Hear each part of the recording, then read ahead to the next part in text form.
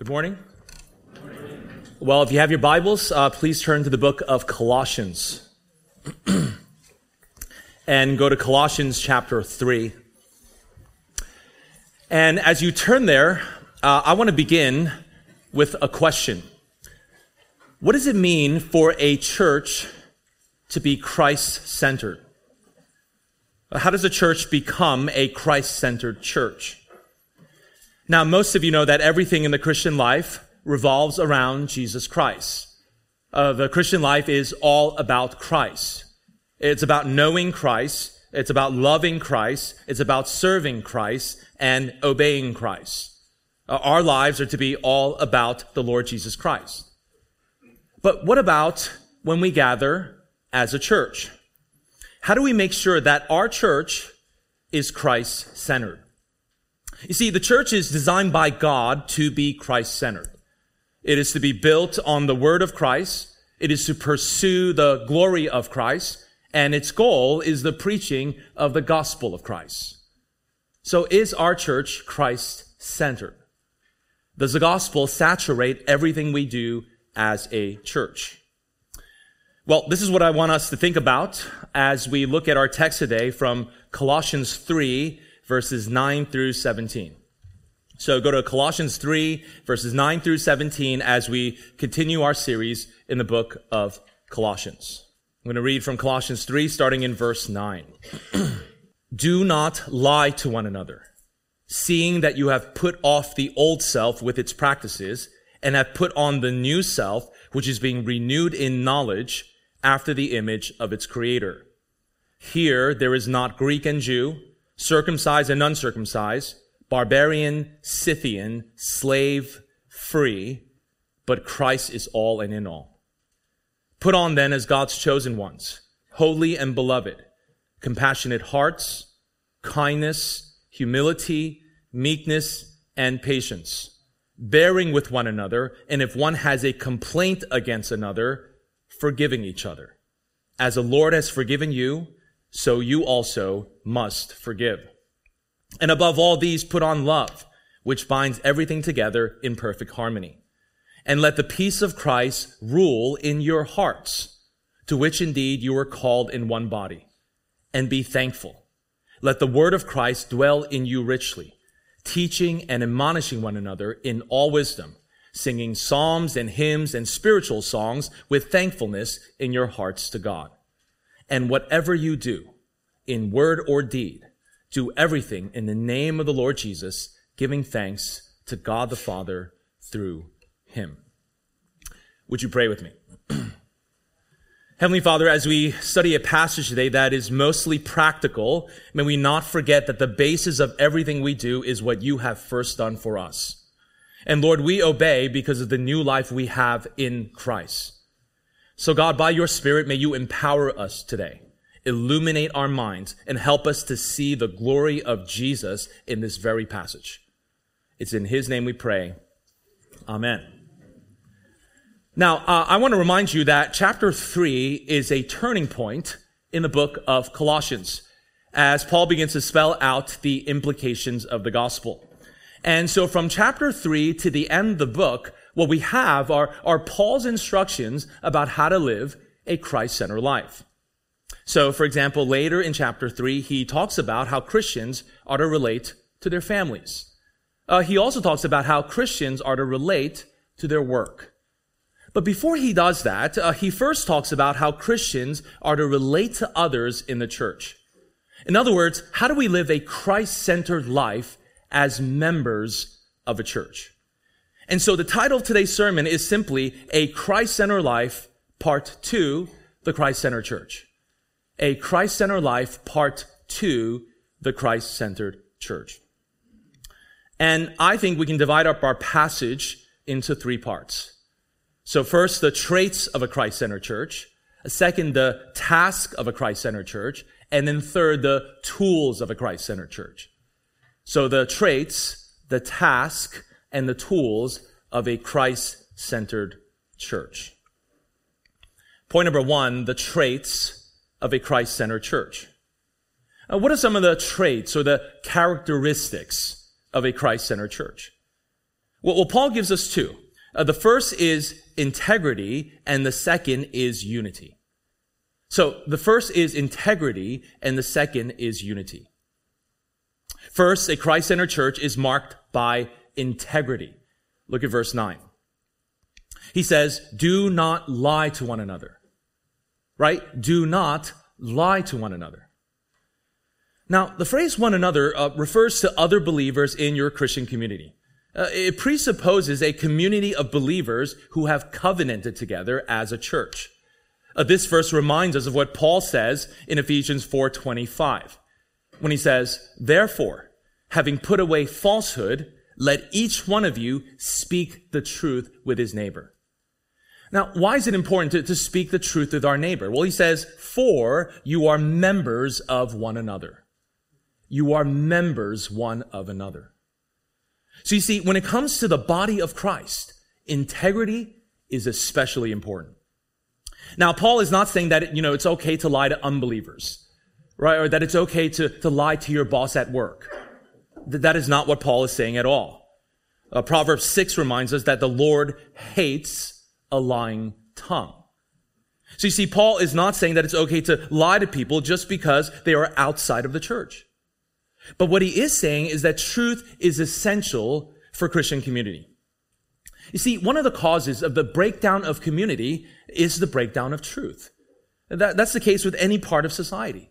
Because the consequence of the breakdown of truth is the breakdown of trust. Friends, lying destroys our trust for one another. And true community must be built on trust. I can't imagine a greater obstacle to Christian community than the lack of integrity. I really can't. So my wife and I saw a movie based on the true story of a man named Frank Abagnale Jr. Now, Frank Abagnale Jr. was a guy who lied, and he pretended to be a doctor, a lawyer, and even an airline pilot. But you see, the thing about Frank Abagnale Jr., and if you watch the movie closely, or if you read the autobiography that inspired the movie, the thing about him was that the more he lied, the more alienated he was from the people he loved the most. Now, this is also true for the church, right? We can't be vulnerable with one another if all we do is lie to each other. You just can't build community with a bunch of people who constantly lie. The more we lie, the more alienated we will be from the people we love the most. Now, what do Christians lie about? Right? Because I don't think any of you are pretending to be airline pilots. What do Christians lie about? Well, sometimes I think we lie to avoid things.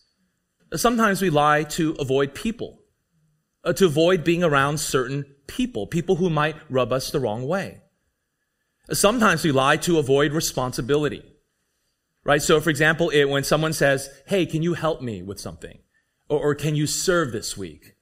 And you say, no, I am busy this week. Except you're not. Sometimes we lie, I think, to avoid dealing with sin. Right? So, for example, if someone were to ask you, how are you doing spiritually? Or how are you doing in your walk with the Lord? And you say, I'm doing great. Except you're not. Or what about when your pastor or your discipler asks you, are you struggling with any sins? Are you struggling with any besetting sins? And you say, nope, I am not struggling at all. But you are. You're lying. Sometimes I think we lie to offer a positive impression of ourselves to others. Friends, have you ever posted something on social media to sort of mislead others about how you're really doing? You see, whenever we're confronted with an inconvenient truth, we are tempted to lie. And when this inconvenient truth is either going to cost you time, money, or your reputation, you will concoct a lie in order to serve your own interests. But you see, when you do that, right, when you lie to serve your own interests, rather than help you, in the long run, it'll hurt you because it'll drive you apart from others. That's what lying does. Friends, telling the truth is the only way to bring people together rather than drive people apart. Now, thankfully, Paul gives us the theological engine or the theological thrust which drives this command. He says, seeing that you have put off the old self with its practices and you have put on the new self, which is being renewed in knowledge after the image of its creator. So, in other words, don't lie to one another because you have put off the old self. Now, what in the world is the old self? What does Paul mean by that? Well, the old self is simply just who you were before you were saved. It refers to your old sinful nature. But you see, when you became a Christian, your old self died. And God gave you a new identity in Christ.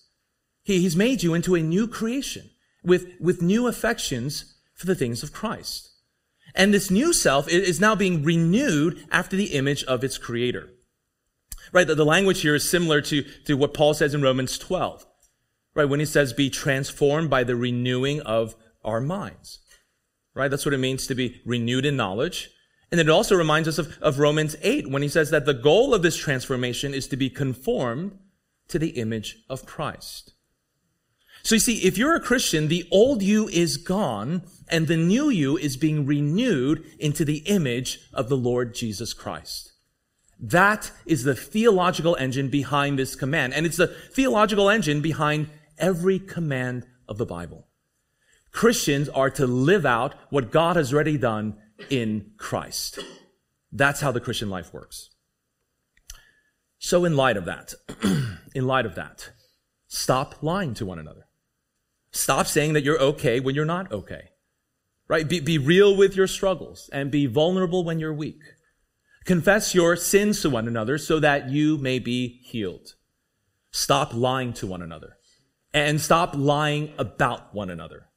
Be willing to tell the truth even when you're tempted to lie. So that's the first trait of a Christ-centered church. The Christ-centered church is marked by integrity. Now, the second trait of a Christ-centered church is unity. So one of the marks of a Christ-centered church is Christ-exalting unity. In verse 11, Paul tells us that one of the implications of our new life is that there should be no division in the church. Take a look at verse 11. He says here. Now let's stop right there. When he says here, he means here in the church, right? Here among those who are being renewed in the image of its creator. Here, there is not Greek and Jew, circumcised and uncircumcised, barbarian, Scythian, slave, free, but Christ is all and in all. Christ is all and in all. So you see, what he's saying is that there should be no division, whether it's ethnic or social or cultural, from amongst God's people. You know, Paul says something similar in Galatians 3:28. And I think most of you are familiar with Galatians 3:28, which says that there is neither Jew nor Greek, there is neither slave nor free, there is no male and female, for you are all one in Christ Jesus. You are all one in Christ Jesus. Now, I think you're also familiar with most of these distinctions and what they mean, right? So Greek and Jew are ethnic distinctions. Circumcised and uncircumcised are religious distinctions having to do with religious practices. And of course, slave and free, as it was in the first century, was a social distinction. Now the term barbarian and Scythian sort of stick out like a sore thumb. Barbarian was a term that Greeks used for non-Greeks, because not all Gentiles were Greeks. Right? So there were non-Greeks whom the Greeks wanted to be separate from. And so the term barbarian was used to contrast the Greeks who were considered refined and more civilized from the barbarians who were considered uncivilized. So this is really like a cultural distinction. Sort of like the way we today contrast the uncivilized Yankee fans from the much more civilized Met fans. Amen. And then Scythian refers to people who lived on the north side of the Black Sea. Right? And these people were the epitome of savagery. They were considered brutal and unrefined and even more barbaric than the barbarians. So look at what Paul's doing, right? What he's doing here is what he does here is he lists all the ways people assign value to a people group. Values that are based on worldly identities. And he points out that God has created a new society. He's created a new humanity with Christ as its head. And in this new society, there is to be no division from amongst God's people. Now, Paul is not saying that distinctions disappear altogether when you become a Christian, right? You don't lose your background or your culture when you become a Christian. I don't expect Yankee fans to become civilized when they get saved. There will always be distinctions. But the point is this. Here's the point. These distinctions ultimately don't matter. And the reason they don't matter is because Christ is all and in all. Now, the term Christ is all just simply means Christ is supreme. Christ is sufficient. And since he is supreme and sufficient, he's all that matters. He's all that we need, and he's all that matters. So I want you to follow Paul's logic, right? Having Christ is the most important thing in the world. This is what Paul's saying. And if having Christ is the most important thing in the world, then what we have in common is the most important thing in the world. That's why these distinctions ultimately don't matter. They don't matter because Christ is all and in all. Commentator F.F. Bruce makes the point that in the early church, slaves as much as free persons were brothers and sisters in Christ. So much so that a slave might be a pastor of a church by virtue of his spiritual gifting, while free people would humbly and gratefully submit to his direction. In other words, the gospel makes worldly distinctions irrelevant. So this means that when you look at someone with contempt or disdain because they're somehow different from you, maybe they talk differently or they look different, you're denying the sufficiency of Christ. You're denying the fact that Christ is all and in all. But friends, when we love one another, despite our distinctions, we show the world that Christ is enough, that Christ is sufficient. This is the Christ-exalting unity that should characterize a Christ-centered church. Well, this brings us to point number two. Point number two, the task of a Christ-centered church. What are some of the tasks or the responsibilities of a Christ-centered church? Well, the task of a Christ-centered church can be summed up by one single word. And that one single word is love. Look at verse 14.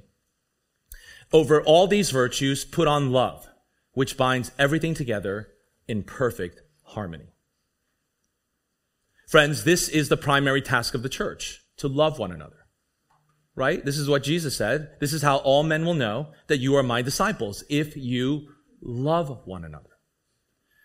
Now, what does this love look like? Well, our love for one another expresses itself in certain virtues. So go back 2 verses to verse 12.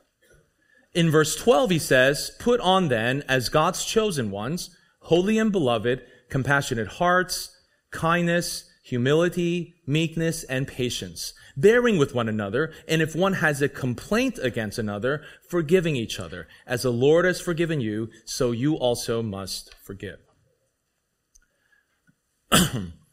Now, once again, notice that Paul talks about putting on. Right? Do you see that? He says put on.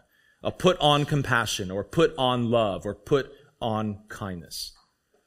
Now, back in verse 10, we said that the phrase put on refers to our identity. Right? Put on the new self. That refers to your identity. But here in verse 12, he uses the imagery of putting on, as in putting on new clothes. And I think there's a relationship between these two phrases, right? Put on the new self and put on new clothes. So it's sort of like what they say in the fashion world. Not that I would know, but in the fashion world, what they say is that identity and clothing go together. Right? Your clothing often reflects your identity. So, for example, New Yorkers tend to wear dark colors. Right? So just take a look around this room. With some exceptions, a few exceptions, right? New Yorkers, you'll see it's true, New Yorkers tend to wear dark colors. People from the South tend to wear bright colors. Right? You sort of know when the interns are in town, right? Because when they come into town, you'll see them wearing clothes that have brighter colors. So your clothing in general matches your identity.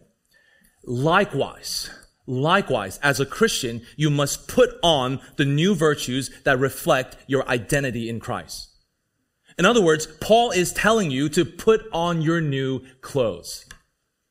And so what he does is he gives us 5 articles of clothing to put on. He gives us 5 virtues that we must put on. First, he says, put on compassionate hearts. Those who have put on the new self must put on compassionate hearts. They must put on a concern for God's people. They must have a steep sensitivity for the needs of others. Put on compassionate hearts. Second, they must put on kindness. They must put on a graciousness, a gentleness, or an attitude that seeks someone else's good.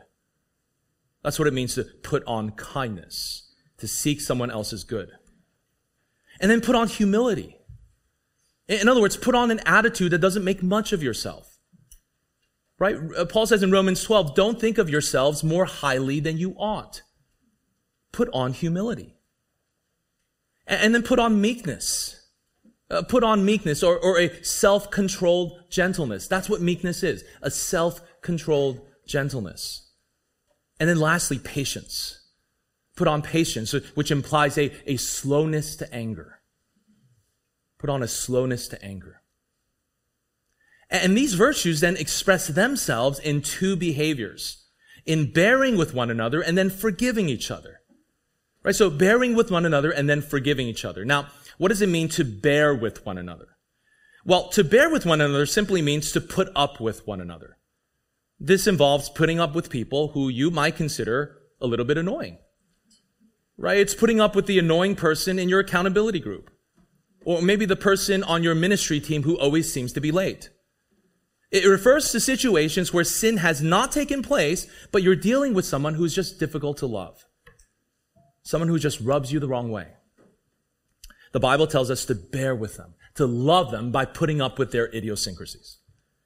But friends, if sin has taken place, if one has a complaint against another, and that person repents of it, then you must forgive each other.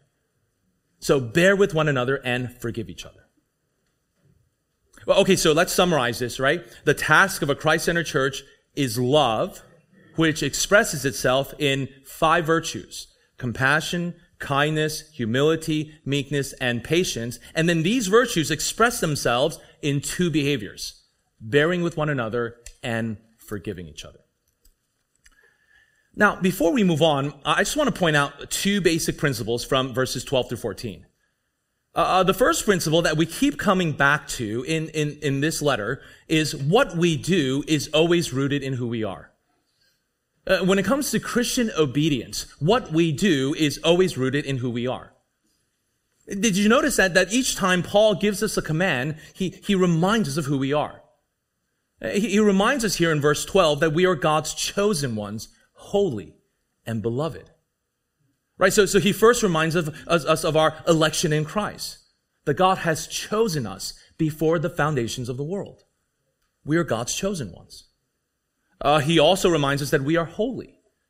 Right? And not just that we are becoming holy, which is also true, but that we are already holy because we are set apart by God for his purposes.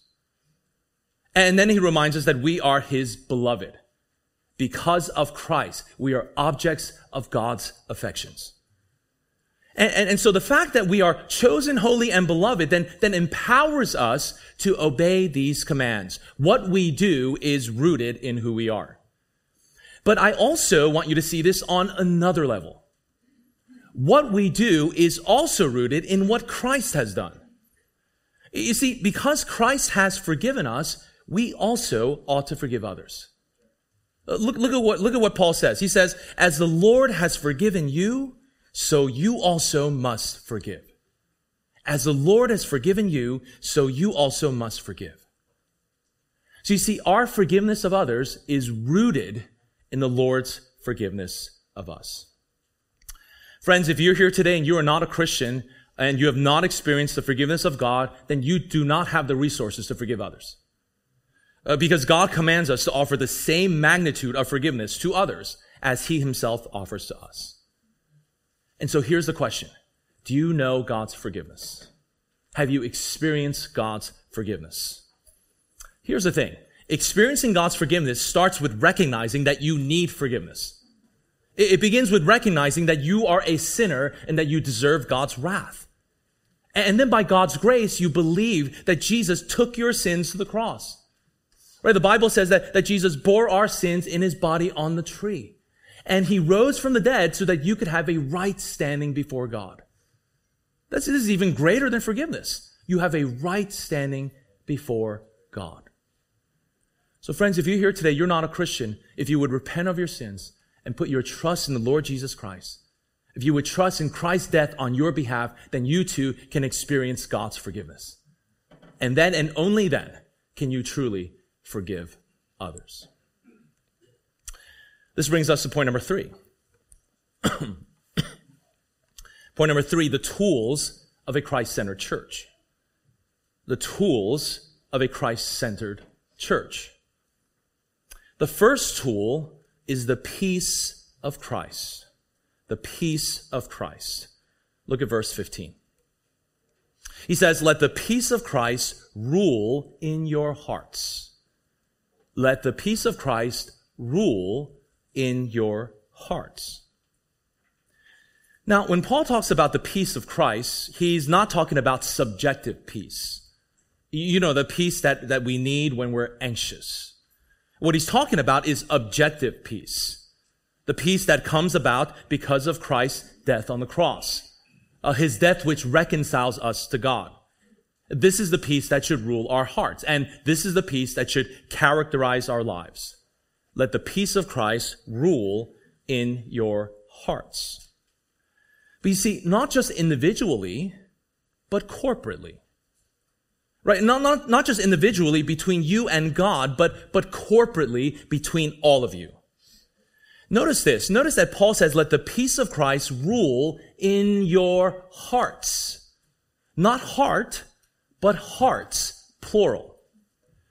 Now, I suppose he could mean, let the peace of Christ rule in your heart, in each and every one of your hearts. But I don't think that's what he means. There are a few reasons why I think he means something slightly different. First, he connects the peace of Christ in verse 15 with the fact that you are called to one body. Look at the second half of verse 15. He says, to which indeed you were called to one body. Signifying that this peace has something to do with preserving unity in the body of Christ. And then look at that word rule. Look at that word rule. The word rule here means to umpire between two different parties. So in other words, Paul is not talking about the peace that we feel as individuals. He's talking about peace between members of the body of Christ. In other words, let the peace of Christ be the umpire between each and every one of your hearts, so that if you are tempted to be at war with one another, this peace would rule. It would be the arbiter between each and every one of you. Friends, that's what Christ offers. Not just peace between us and God, as great as that is, but peace between the members of the body of Christ. So that's the first tool of a Christ-centered church. The peace of Christ. Let the peace of Christ rule in your hearts. The second tool is the word of Christ. The second tool is the word of Christ. Look at verse 16. Let the word of Christ dwell in you richly, teaching and admonishing one another in all wisdom, singing psalms and hymns and spiritual songs with thankfulness in your hearts to God. Now, the word of Christ is nothing less than the gospel, right? The word of Christ could also be the word about Christ, or the message about Christ. So this is just the gospel. The gospel, which is the good news of the life, death, and resurrection of Jesus Christ. And so the gospel must dwell in us richly, which means that it must take up permanent residence among us, which is to say that the gospel shapes everything we do as a church, right? The gospel should rule and guide and direct everything we do, especially when we gather for worship. This means that our worship services should always have the main elements of New Testament worship. Well, okay, so what do we do when we gather for worship? Well, when we gather, we sing God's word, we read God's word, we pray in a way that's consistent with God's word, and we preach God's word. Right? So sing the word, read the word, pray the word, and preach the word. That's what a Christ-centered worship service should look like. But you see, not only should the gospel guide our worship service, but it should also guide our conversations.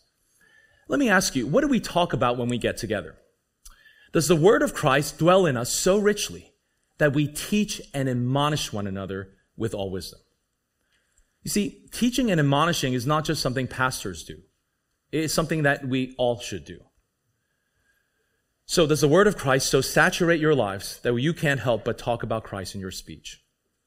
So what do we talk about when we get together, right? So later when we get bagels and donuts, what will you talk about? I grew up during a time when the most popular show on television was Seinfeld. Some of you remember watching hours and hours of Seinfeld reruns. But I wonder if you still remember how the characters on that show would talk about nothing. That's what Seinfeld was, right?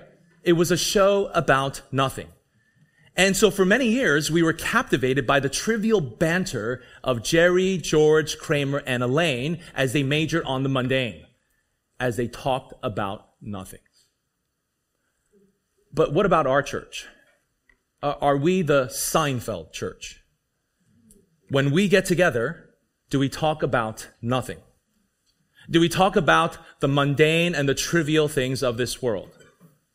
Or does the word of Christ dwell in us so richly and so abundantly that it overflows in all of our conversations? So that we naturally teach one another and we naturally admonish one another with all wisdom. That's what a Christ-centered church should look like. It's a church that naturally breathes in God's word and then naturally breathes out God's word to bless others. Friends, do you know how to tell if a church is a good church? You listen to their people talk, right? You eavesdrop. Not in a creepy way, but you eavesdrop on their conversations. And friends, after many years of eavesdropping, I gotta tell you, this is a good church. And it will continue to be a good church as long as you let the word of Christ dwell in you richly. And you know how else you can tell if a church is a good church? When you listen to their people sing. Listen to what Paul says. He says, one of the ways we teach and admonish is by singing psalms and hymns and spiritual songs with thankfulness in your hearts to God. So you see, one way you teach and admonish is through congregational singing. Now, there's so much we could say about verse 16. I think you can preach an entire sermon on Colossians 3, verse 16. The phrase psalms and hymns and spiritual songs could simply mean that there are three different categories of songs. Right? So, for example, psalms might refer to the Old Testament psalms. And hymns might refer to simply songs of praise that were written during the early church. And then spiritual songs might refer to spontaneous songs that were sung spontaneously as prompted by the Holy Spirit. Or this could just be three ways to describe the same thing, right? Three ways to describe songs that were sung to God. But regardless, it shows us the importance of congregational singing in the life of the church. Now, the second thing we learn is that there's a twofold purpose to congregational singing. So God gives us singing for two reasons. The first reason is to express thankfulness in our hearts to God. Right? Paul says that we are to sing with thankfulness in our hearts to God. But there's another purpose here. We also sing to instruct one another in the gospel. This is similar to what Paul says in Ephesians 5:18 when he says we are to address one another in psalms and hymns and spiritual songs, singing and making melody to the Lord with your heart. Right? We are to address one another in psalms, hymns, and spiritual songs. So you see, singing is not about you. Right? It's primarily to express thankfulness to God and for the sake of edifying your brothers and sisters in Christ. This is why you just can't sing any song you want during corporate worship. To let the word of Christ dwell in us means that we must explicitly sing the gospel. Our songs must make clear that Jesus died for our sins and he rose from the dead. This is why we can't sing what some people call 7-Eleven songs. Do you know what a 7-Eleven song is? It's when you sing the same 7 words 11 times. And you know what I'm talking about. Just turn on Christian radio. Brothers and sisters, let us sing rich, Christ-centered songs which make the gospel clear. So let me ask you, How are you singing?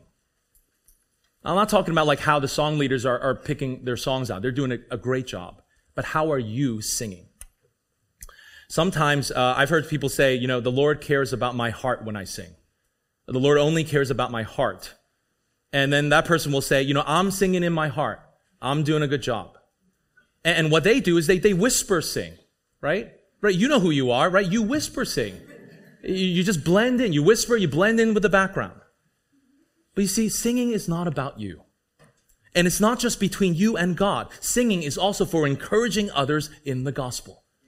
So if you're here today and you are a whisperer, stop whispering. Sing your hearts out for the glory of God and for the edification of your brothers and sisters in Christ. The last tool, the third tool here is the name of Christ. The name of Christ. So we have the peace of Christ, the word of Christ, and the name of Christ. Verse 17. And whatever you do in word or deed, do everything in the name of the Lord Jesus, giving thanks to God the Father through him. So do everything in the name of the Lord Jesus. Now the name of the Lord Jesus just refers to the authority of Jesus, the will of Jesus, and the power of Jesus. The authority of Jesus, the will of Jesus, the power of Jesus. That's what it refers to. William Hendrickson says that to do everything in the name of Jesus means that we have harmony with God's will. It means that we are to be subject to his authority, and we are to be dependent on his power. To have harmony with his will, to be subject to his authority, and to be dependent on his power. So authority, will, and power. And so this is a tool for us because it gives us purpose and motivation for everything we do as a church. And then Paul closes this section by reminding us to give thanks to God. Right? In fact, he tells us to give thanks in verses 15, 16, and here in 17. Friends, we are to be a thankful people.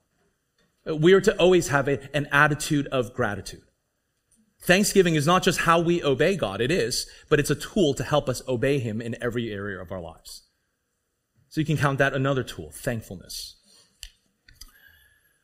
Okay, so let's close with some points of application, right? How can we apply this passage to our lives? Application number one is tell the truth. Application number one is to tell the truth. Friends, our culture has a truth crisis. So a few years ago, National Geographic wrote an article called Why We Lie, Our Complicated Relationship with the Truth. And it made the observation that human beings are just experts at lying, right? We lie frequently. We lie in many ways, and we lie for many different reasons. And the author comes to this conclusion. He came to the conclusion that the reason we lie is because it's part of our human nature. Surprise, surprise. And what he says is that human beings cannot not lie. But you see, the Apostle Paul disagrees. He says, for a Christian, you have put off the old self with its practices, and our new self is being renewed after its creator. So Christians have been given the sufficient resources to tell the truth. Now, notice that I didn't just say stop lying, right? The application wasn't just stop lying. You see, the opposite of lying is not silence. It's telling the truth. A liar stops being a liar when he begins to tell the truth. So if you're guilty of lying, start by asking for forgiveness in areas where you have not been honest. Start by asking for forgiveness in areas where you have not been honest, and then tell the truth. Now, some of you are thinking, okay, from now on, I'm going to tell the truth. Right? From now on, I'm going to be honest. But God is calling you to go to people whom you have lied to and tell the truth. Right? If you think about what Paul says in Ephesians 4, he says, lay aside falsehood and speak the truth, each one of you with his neighbor, right? So there's two things happening here. There's sort of two sides of the same coin, right? Repent of lying and tell the truth. Now, of course, it's embarrassing to have to do that, but I think it's better than continuing in sin. So ask for forgiveness and tell the truth. Volunteer the truth even if it hurts. And then going forth, develop a reputation for honest speech. Let your yes be a yes and your no be a no, and don't make promises you can't keep. So if you're a person who's been characterized by dishonesty, it's not enough to merely admit in your heart that you're a liar. You have to go to others and tell the truth. Application number 2, cultivate unity in your relationships at church. Cultivate unity in your relationships at church. Ephesians 4:3 says that we should be eager to maintain the unity of the Spirit in the bond of peace. Be eager to maintain the unity of the Spirit in the bond of peace. I think it's a great thing that our church is diverse. I think it's a beautiful thing that there are so many different cultures represented in this church. But here's the thing. Being diverse is not an end in itself. Right? You can be diverse and still be unhealthy if there's no unity in the gospel. Friends, the goal of our church is not simply diversity. The goal of our church is Christ exalting unity in diversity. And this is the unity that will be a witness to the outside world. So cultivate unity in your relationships at church. One way I think you can cultivate unity is to resist the temptation to size people up. In other words, don't assume things about people. Right? Don't size people up based on their age, their ethnicity, their culture, their job, or even the church that they came from. Get to know them. See them with new eyes in light of who they are in Christ. Now, another way to cultivate unity is by taking responsibility to restore unity where there is disunity. Be responsible for restoring unity in areas where there is disunity. Friends, when you see a threat to unity amongst the brethren, do you step in to help? Or do you just sort of stay out of the way, right? It's none of my business. I'm not going to get involved. Unity is everyone's responsibility. So I really appreciated how a few months ago during the summer, one person came up to me and told me that there were 2 people who were having conflict in the church. It was a situation that I had not known about at all. And that person really had nothing to gain by telling me, but just wanted to restore unity in the church. So I really appreciated that person someone who cares about unity. So friends, we all have to do our part, right? We all have to do our part so that our church will always be a church where people say, here, right here at North Shore Baptist Church, there is not Greek and Jew, barbarian, Scythian, slave or free, but Christ is all and in all. Application number 3. Put on the Lord Jesus Christ. Put on the Lord Jesus Christ. You see, these virtues that Paul mentions in 12 through 14, such as compassion, kindness, and humility, they're really virtues of Christ. Right? The Bible attributes these virtues to the character and nature of Jesus himself. And so bearing with one another and forgiving one another are also things that Christ has done for us. And so if we are to consistently exercise these virtues, we must put on Christ himself. We must live as Jesus lived. So let me ask you, does your life look like you have put on Jesus Christ?